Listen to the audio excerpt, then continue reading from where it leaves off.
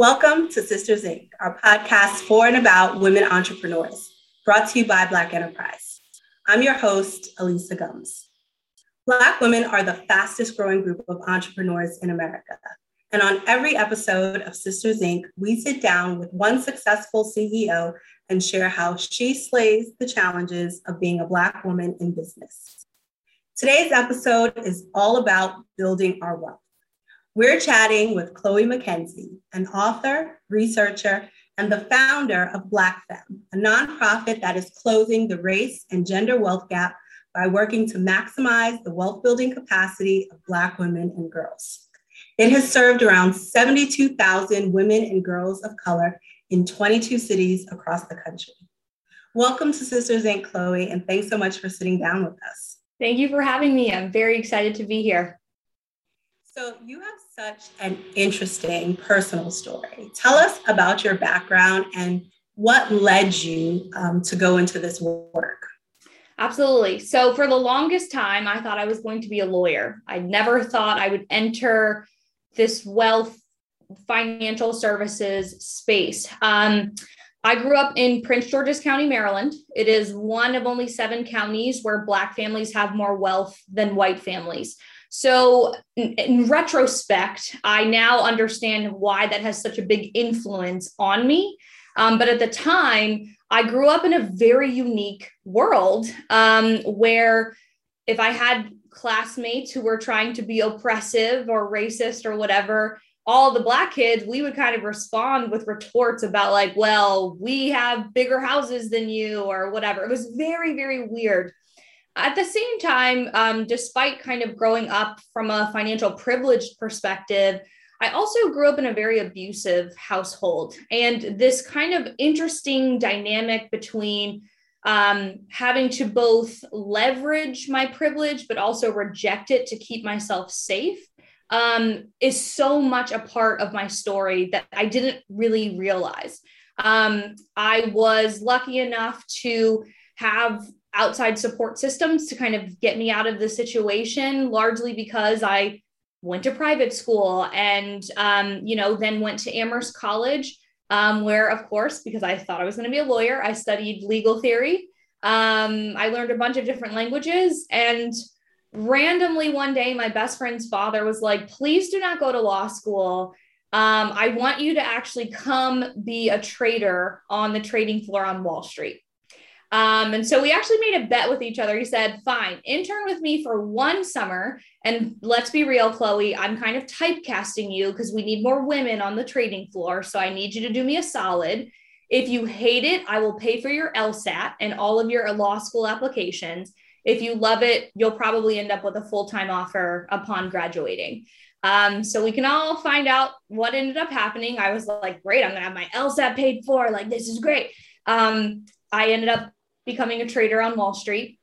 And it was so intellectually fascinating, but very quickly testing of my moral compass. I was trading everything from mortgages, student loans, credit card receivables, and auto loans. So the average debt that Americans touch, especially when the height of the recession was taking place and new regulations were coming into the market. Yet there was still a lot of the same things that led up to the financial crisis still was happening in the space that I occupied. So to make myself feel better, I became a financial counselor at a homeless shelter, just because service is a huge part of my core and also how I have learned to heal some of the things that I've gone through. And that's where I really started to see this like very unique effect and struggle that Black women specifically have against wealth inequality. So we know that wealth inequality is a problem. My issue with it is that when we talk about it, we only do it from one dimension. It's just the racial wealth gap or it's the gender wealth gap. Well, for Black women who occupy both identities, like nobody's talking about us, and our struggle is more unique, it's more damaging and more intractable than any other demographic in the country and arguably the world. And so I started to kind of uncover and unpack this idea that we're really not giving targeted solutions for Black women specifically on their own kind of wealth building journeys, and really starting to interrogate the relationship between wealth and power. And then more recently in my research between wealth and trauma. And so I ended up leaving Wall Street. I did a number of things in between, like getting my master's degree and, as Black women do, over efforting and all of these other different things. But I started my nonprofit in the process, which essentially had this like very ambitious and rigorous goal of closing the wealth gap specifically for Black women. Because Black feminist tradition tells us that if we help those who are literally structurally situated at the bottom, we're really helping everybody. So fast forward into, launching in New York City and thinking that that's all where it would stay, and then growing to 12 states in 3 years. Now we're in, close to 60 cities across the country. It's been an incredible journey, but I think the most important thing that I've done is constantly iterate over, again, this idea between the inherent link between wealth and trauma. And what I've realized in my research that's now been published over the last 18 months is that we tend to have thought that financial education was the thing that's going to actually help us maximize our wealth building capability. But financial education, actually, according to my research, has the smallest influence on our wealth. Actually, the term that I've coined, financial trauma, actually is the largest influence on our wealth building capability. And so the effort to close the wealth gap is really about healing. And so I'll stop there. Just so we can kind of talk about, I know there's a lot to unpack. Yes, there's so much to unpack there. And we're definitely going to come back to the concept of financial trauma. But first, I want to ask about something else which you mentioned, which is intersectionality. Your work takes a very intersectional approach to the wealth gap. Can you lay out for us how the financial realities of Black women are unique? Yes. So the way that I describe it is this. Black women are structurally positioned to experience what I call economic violence more than any other demographic in the United States. What does that mean? We are more likely to be poor. We are more likely to be underpaid and under-resourced, underinvested in. We are more likely to experience violence, whether that's physical, mental, emotional, et cetera. We have the highest rates of intimate partner violence. We're more likely to have to raise families on our own or occupy the kind of breadwinner role as an individual. And then if we look at some of the statistics, the median net worth, which is one number that captures your wealth, is $5. So that means the middle number for how much wealth Black women possess is literally a single digit number, comparatively speaking. And this is the intersectional part. So that's horrifying. From a racial perspective, it's going to take 228 years to close the racial wealth gap. That's across Black women, men, and our transgender and non-binary folks. That's no surprise there, because how long did slavery last? So you can kind of see how the numbers match. But if you look at the intra-racial data, for every dollar that a Black man owns in wealth, a Black woman only owns 42 cents. So again, it's not, the problem is very bad across racial lines, but when you add gender on top of it, we are seeing that it is much more disproportionately affecting Black women than any other demographic. Wow, those numbers are like mind-boggling, really. You mentioned financial trauma. I know it's one of your big areas of research.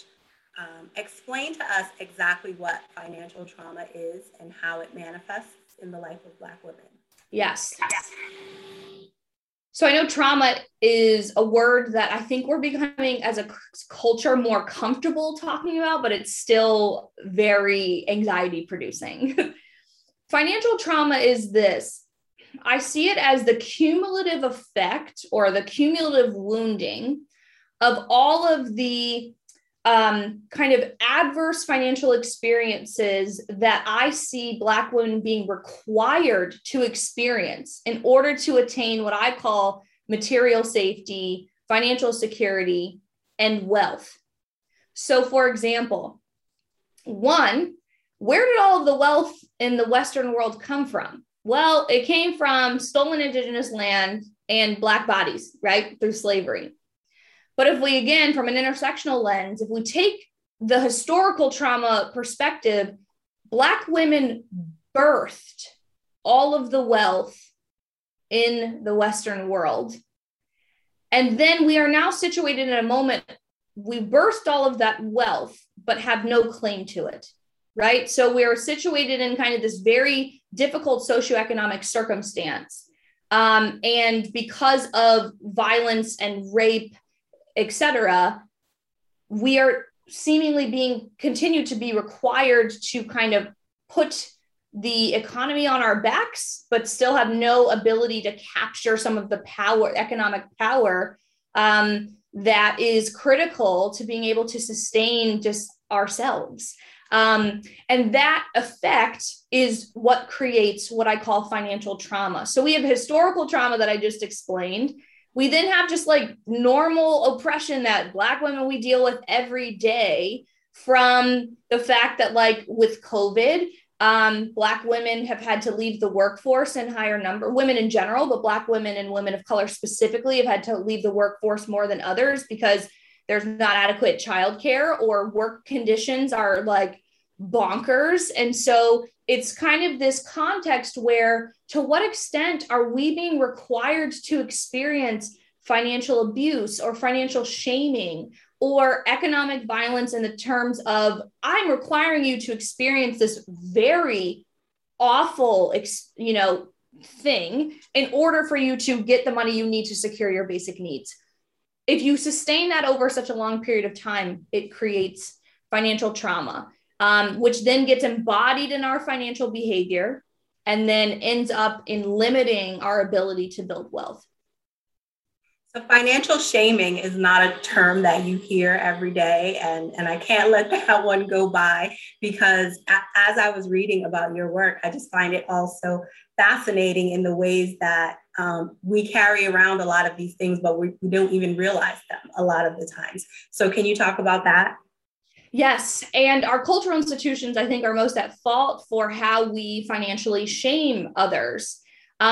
This is where, it's become, if you were to Google me, right, over the last few years, everybody's like, she's the financial literacy go-to. But I actually see financial literacy as one of the major problems, because it's so deeply connected to financial shaming, which is to say that financial shaming is really the idea that the socioeconomic harm that you experience is your fault. It's more a behavioral problem than a structural one. So I always burst people's bubbles, and people are like, why did you do this to me, Chloe? But a great example of financial shaming would be the song No Scrubs. Now, this is not to say you cannot turn it up, roll down your windows, and have a jam session. But the idea that we have been we've normalized this idea that if somebody is struggling financially, it must be their fault and they're a scrub and they are lesser or inferior because of that.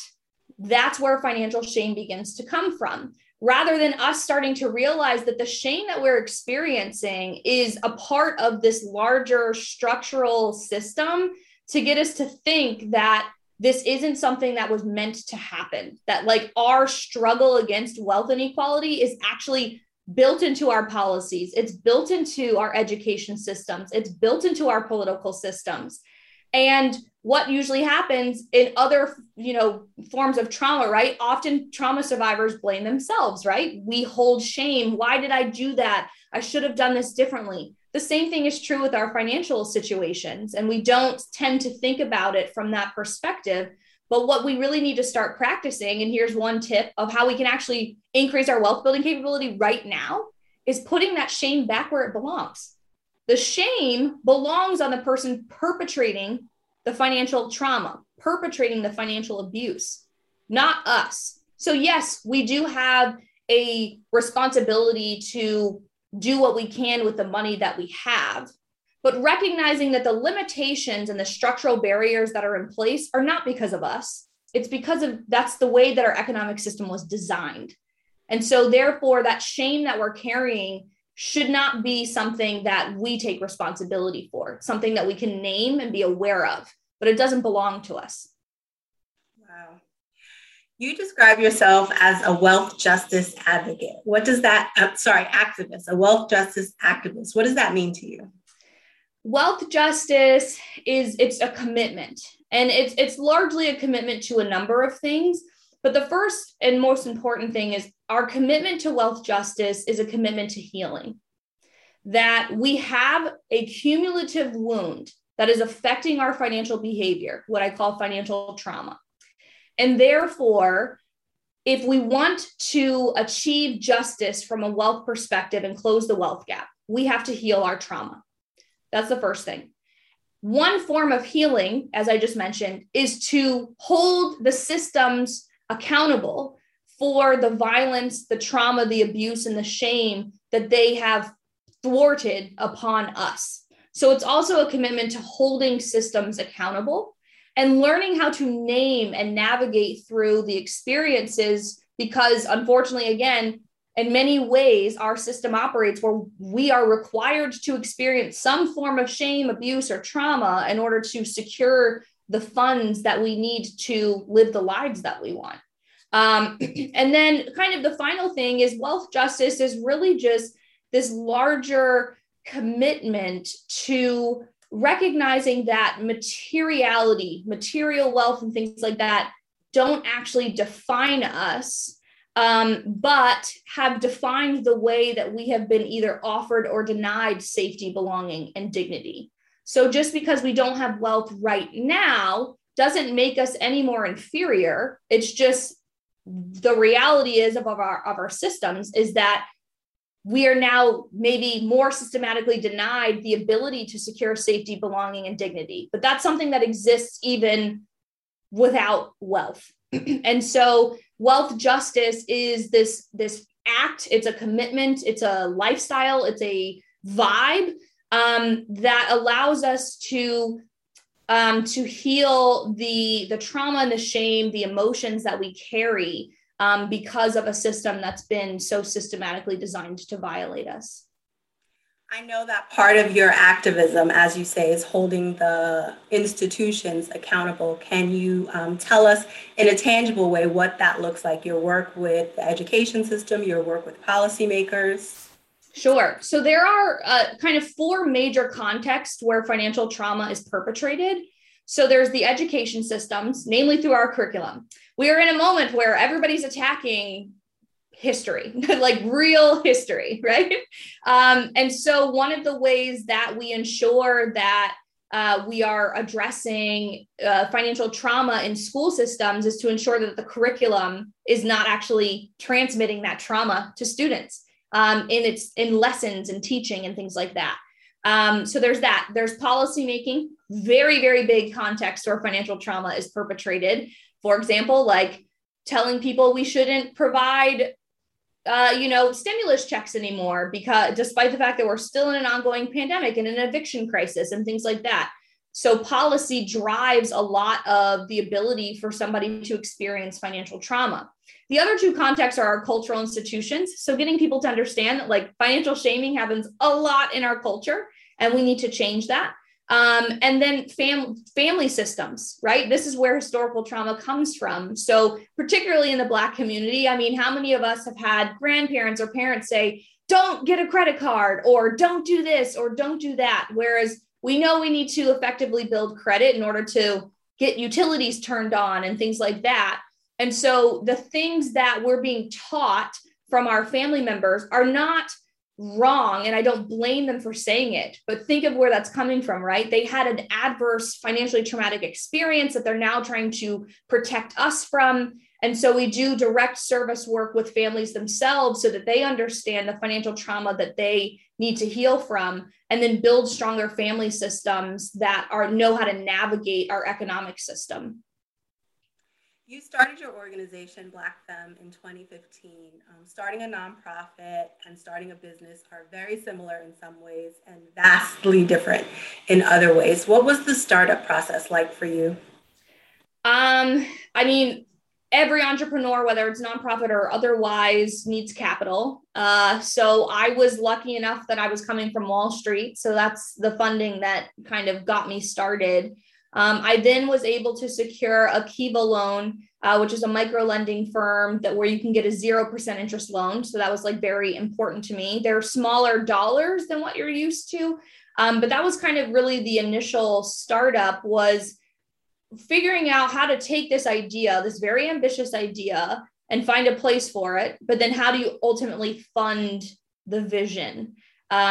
Which in many ways is another way we can define just wealth in general, is like, what is your vision for peace, for stability, for whatever, and how do you fund it? And so that number is going to be very different for everybody. And in the business space, it's the same thing. If your vision is to reach just your community, okay, that's your vision. How do I then fund that? So that's always been a difficult process because, again, as we know, Black women are chronically underfunded in all of our business ventures. And so what do you do with that? And then we somehow maximize the impact with very little money. And so that's been another part of what I also offer to entrepreneurs, is to start to recognize how that is financially traumatizing as well. I experience that still to this day. People would say I'm so successful, but I also continue to deal with the fact that this chronic underfunding is having an effect on me and my ability to make the impact I want to make. Your work is about maximizing wealth building capacity. How do you see Black entrepreneurship fitting into that? Absolutely. I mean, in many ways, it is really Black women entrepreneurs who are kind of helping build I'm talking local economic systems that really need revitalizing. And so if we can, so remember the 4 pillars, cultural institutions, I consider that those local businesses that can, of course, eventually scale into something national. But when we start small, that is a cultural institution that has the ability to affect people's wealth building capability. So one of the ways that we can think about this is, how does your business, whether it's in tech or direct services or whatever, it does ultimately have an effect on the other people in the community where your business operates. So your business operating model can actually have an effect on somebody's financial trauma healing process. So one of the things that we talk about, and how I work with entrepreneurs as well, is to think about that. How is it that your business and whatever that it's meant to do can also be a part of this larger commitment to wealth justice? Because as we become the strongholds in our smaller communities and our economic systems, that's going to have a ripple effect that goes largely beyond just the small system that you're a part of. You mentioned that Black women business owners are chronically underfunded, woefully underfunded, I always say. Are there other systemic problems that you see or that you're addressing that are creating disparities for Black women entrepreneurs? Yes. And I mean, I guess this is still in like the funding realm, but just the end-to-end process of securing funds is rife with financially abusive practices, right? So one of the things that I'm doing to address this is I work with funds and things like that, and I actually audit their due diligence processes. So some funders will run a background check on people, understandably so, for certain things that, like, if you have a history of like sexual assault, of course, these are things that like you shouldn't be funded for. At the same time, a lot of what happens is there's nothing bad on the person's quote unquote record, but they see their credit score, for example. And because they're using these antiquated ways of saying, oh, this person's bad with money, they then don't fund, where they don't think about the fact that, like, in certain communities that have been purposely ignored, some communities and family members have had to like put their kids' social security number on the utilities to turn the lights on. And they were unaware of this. And there's just kind of no contextualizing of how any of this works. And so one of the things that I offer to, I obviously do these audits, and I'm very blunt about like, this is financially abusive, this is financially shaming, and this is how you can change your process to still do your due diligence, but like offer people the funding that they need. But the other thing, and this is really hard because I recognize my position of privilege, but I also offer to entrepreneurs to feel like you now have the lexicon and the language to name what you're experiencing throughout your funding process. if you feel as though that the process is being financially abusive, I want you to at least question how you might raise that with funders that you are working with. Because let's just be real. If there's one thing people don't want to be called in this country, it's racist. But the second one would be abusive, right? And so it does actually give you a level of power and empowerment that we didn't have before because we didn't have the language. One of the things you also do is teach individuals how to navigate the larger macroeconomic system, which, and you call it like it is designed to make it more difficult for us to generate wealth. So as we wrap up here, what tips can you share with the women listening, especially women entrepreneurs, either for navigating the system or for improving their own relationship with money? Yes, great question. First thing is recognize that when we all, again, are predisposed to having a kind of difficult relationship with money because we're Black women. So just naming it, and usually those signs show up in our body. So it's not something you necessarily think about, but it's like, my hands are sweaty or I'm contracting, right? So just being able to start to recognize that will actually start your healing process. The other thing is to recognize that, I hate to sound conspiratorial or accusatory, but most of our economic systems that we have to engage with as entrepreneurs have business models that are meant to be abusive. I think people are trying to change that, but going into situations knowing that hopefully will help you reorient yourself of how you navigate that system. So for example, I use the bank account example because it's very quick. But it's not just that okay, we want to open a bank account for our business, but we also know that bank accounts, as opposed to personal accounts, have higher fees. And we also know that banks are legally allowed to reorder your transactions to basically increase the likelihood that you'll go into overdraft faster. And so these are things that we want to be able to know about certain business models and certain, types of entities and institutions we have to deal with in order to keep our businesses safe. But that also has this, again, what I call extra economic effect on our relationships with money, on what it is that we're doing with our business. And so just being aware that the system was designed in a certain way, and we want to make sure that we know how to name it, we know how to address it, and then ultimately, hopefully, we'll be able to intervene in it. Well, thank you so much, Chloe, for sharing both your story and your wisdom with us today. Everyone out there, please take a look at the organization's website, blackfemme.org, and you can also check out Chloe's site, chloebmckenzie.com. And you can follow Black Femme on social media at Black Femme Inc. Check out the podcast channel on blackenterprise.com to find Sisters Inc. and more podcasts from Black Enterprise writers, editors, and experts. Be sure to subscribe to Sisters Inc. on Apple Podcasts, Spotify, SoundCloud, and YouTube. And if you like what you hear, show us some love by leaving a 5-star review or put a sister on by spreading the word. I'm Elisa Gumbs with Sisters Inc. for Black Enterprise. Thank you for listening.